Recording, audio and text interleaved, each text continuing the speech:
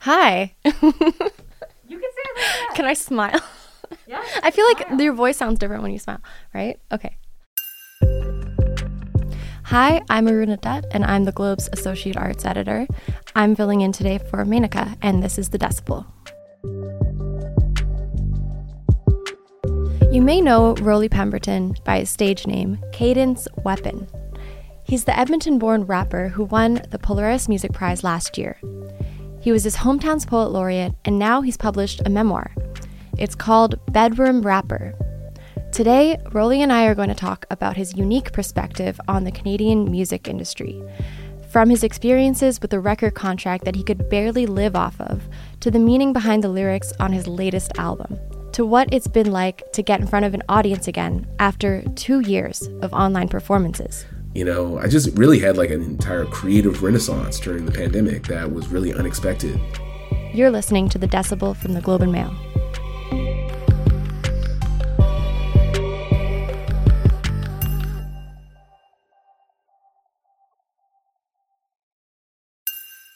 Hi, Roly. Thanks for talking with me today. Yeah, thanks for having me. To start off, can you tell us the story of your artist name, Cadence Weapon? Yeah, so the way I became Cadence Weapon. So back in the day, I used to freestyle a lot, and I would have this repeating theme that would come up, this kind of mantra that was like, my cadence is my weapon, my cadence is my weapon. And, you know, it became this thing where it's this idea of like music as a weapon for change. And as of today, you've released 5 albums, you've toured and performed hundreds of shows. To me, it feels like you've still carried that sentiment with you, especially with your album from the last year called Parallel World. Yeah, with Parallel World, I was heavily influenced by George Floyd's murder. Basically, the protest that came from that, it really showed me the value of organized collective movement. I'd never really seen successful protest movement before. I was really just amazed to see what came from that, which was like seeing like the mainstream media talking about things like, oh, like institutional racism or structural racism or like microaggressions or things like this, like that, you know, I always knew as like a Black person, but I'd never seen reflected in the media before, you know, and that really got me thinking like, okay, it's like, you know, why don't I just rap about this for a whole album? Do you mind if we play a short clip from one of your songs called Africville's Revenge? Oh, you should just play the whole album. Africville is back, Amber Valley back, Hogan's Alley back, back in black, black is back, black is back. What is the significance of listing these places in Canada?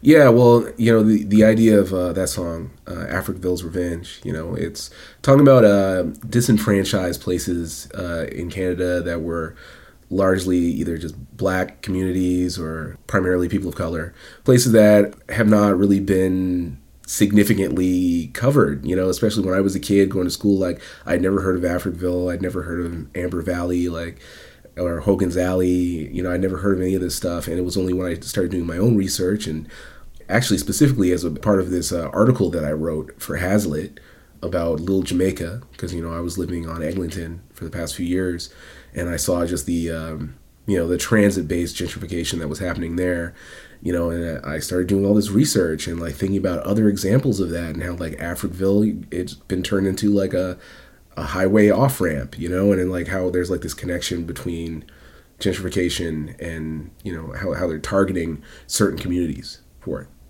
It's called Africville's Revenge. What does the revenge part of the song mean? Yeah, well, for me, it's, you know, anytime a Black person is doing well in Canada, that's Africville's Revenge. I feel like the song in itself is Africville's Revenge because it's always reminding people of this community that was just brutally disenfranchised, wiped off the face of the earth. You know, they were not given services by the city of Halifax. But yeah, that's Africville's Revenge. I am Africville's Revenge, ultimately. Because you're doing well. And now you've published a book. You are doing well. It's described as a collection of stories and essays that pay tribute to the Canadian music scenes that you've been through over the years in your career. But it's also much more than that. What was the message you were trying to deliver by writing about your experiences? Well, I felt like for myself, you know, just growing up in Canada, being from Edmonton originally and being a black person from Edmonton, there aren't a lot of examples of somebody with my perspective being given that kind of platform to write a book. But, I feel like for me, whenever I'm creating something, like I want to do something that only I could do, and I felt like this was a book that only I could write. It's really based on my personal experiences, like whether it's as growing up as like a young black kid in Edmonton who wants to be a rapper and who, against all odds, just through rapping on message boards online and taking that to getting a record deal and like touring around the world and playing Glastonbury and all this stuff, to being a part of this underground music scene in Montreal and like living down the street from Grimes and just making all this weird music. Like I just felt like it was a story that needed to be told. I'm going to quote you here from the book. If you weren't doing something that was already accepted somewhere in the States, there wasn't really context for you in my country. You could be weird or you could be black, but you couldn't be both and be successful rapping in Canada. What is it about the system here in Canada that makes it difficult to be an artist? Yeah, I feel like in Canada, we can be a little bit behind the times when it comes to certain things, especially when it comes to rap and stuff. I feel like we're often like a few years behind, especially in the mainstream. In America, there's a lane for just kind of like left of center rap artists and black celebrities or whatever who are doing things that aren't what you would expect. And in Canada, it was just like kind of me just creating this lane for myself. And it was just like a very lonely experience, So do you think you can be a working artist and make it big in Canada, or do you need to make it big in the US first? Historically, Canadians have this self-loathing quality to them where, they don't want to celebrate their greatest artists. They don't want to celebrate their own Canadian artists who have done really well. Until they've been celebrated by the Americans or by the UK or some other countries. But the same thing happened to Drake. It wasn't until he got the cosign from some American artists. It's like we are always the last people to see what's right in front of us. Ironically, these are the things that have given Canada an outsized place in the world's cultural imagination. Is, an artist like Drake or, Jim Carrey or people like that. But, within our own country, it's like we don't get the same level of support, even just like on a, I think I compared myself like maybe to somebody like Kid Cudi in America. Like, it's also just a numbers thing where it's like, there's just significantly more people in America, more people who get it, more people who are open to different ideas. Let's go back to your story. As a teenager, you signed a contract with Upper Class Records in 2005. At first, how did this impact your career? At first, it was a really big thing for me. Like, just coming from Edmonton, there's no music infrastructure there. There were only a bunch of small indie labels. I got discovered by this label from having my song on like a blog, like it was just like a purely internet-based thing. And, they wanted to manage me, they wanted to sign me, and it just seemed like really a dream come true. It seemed like a really great opportunity for people to finally hear my music. And at first it was. And then how did you figure out something just wasn't right there with your contract? It was an incremental thing where it's kind of like, okay, there's this idea that there are certain expenses that go into putting out a record. You gotta pay for PR, you gotta pay for travel and lodging, and you gotta pay for the records to be made, like whether it's recorded or actually being produced. But all that information was kept from me. I never knew where the money was going or like what it was going towards. And the idea was just like, basically I just had to keep going and eventually it would balance out. When you're in it, it's really hard to look outside of it. I'd be touring Europe and I'm playing like these huge festivals and it's, it seems like I'm living this artistic dream, but it's like the money is not going to me. And then I'm like assuming it's like, okay, so are they paying for the flights with this? And like, they aren't explaining it to me, and then it's just this thing where it's like a decade goes by and it's kind of like I never made any money off of like these records or any of this whole time. Like, how is that possible? What is it like to play with on the same stage as names like Diplo and Mos Def and then come home and realize you don't have enough money to get by or like afford certain things? Well, it was very shameful feeling, very embarrassing feeling. Like it was kind of like, wow, I must have done something wrong, or it's like my fault. I always blame myself. It was just like I didn't know that what was happening was like not normal, for the music industry. Once I started talking to other artists, that was the thing that kind of made me feel like, okay, like maybe this is something I need to really look into. But it was just really weird because it was like I had so little downtime. Like it wasn't like, yeah, I'd go play, like I'd be in England playing with like Mos Def, but it's like I would go home for like one day and then I'd be like touring North America for like 2 months. It's baked into the music industry. From the very beginning of the music industry, it's an extractive industry. Nowadays, it's like even more blatant because they'll sign you off of like having one like popular like TikTok, and people are like so blinded by the idea. It's like, okay, I'm going to become really famous, and that becomes the end game rather than like, do I own my masters? Like, I feel like signing to certain labels too, it doesn't become this thing where it's like, oh, like we want to make sure you have a good long-term career. It's about extracting as much from you in as short a period of time and then disposing of you after.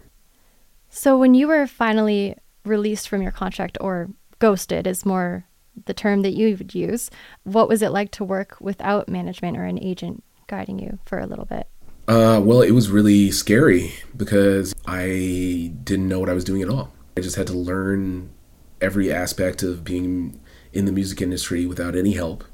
And I just had to do it all by myself. And I didn't have a record label. I didn't have a manager. I didn't have a booking agent. I didn't have PR. I didn't have just any distribution. I didn't have just any support at all, right?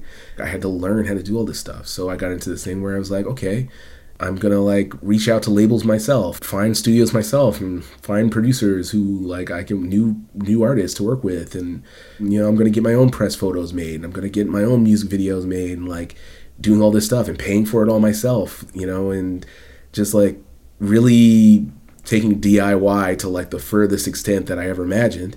And then having it actually work out was very gratifying.